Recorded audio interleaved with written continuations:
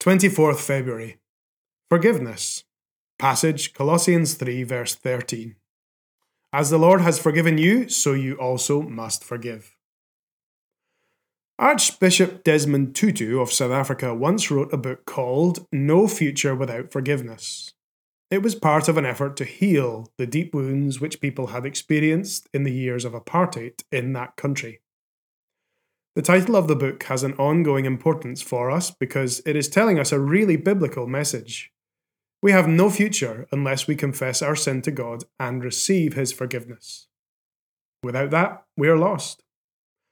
The word forgiveness itself and the other Bible words which refer to forgiveness teach us a lot. For example, there are words which mean to cover, to lift away, to send away, or to let go, to loose away. They're all telling us of how the burden of guilt we have because of our sin can be lifted, the grip of our sin can be loosened, and how we, sinners as we are, can be free and have a future with God. God gives us forgiveness, but we must accept it from Him. However, forgiveness is a two-sided coin.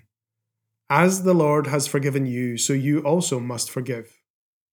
We may forfeit the blessing of forgiveness if we keep an unforgiving spirit stored up in our hearts and minds.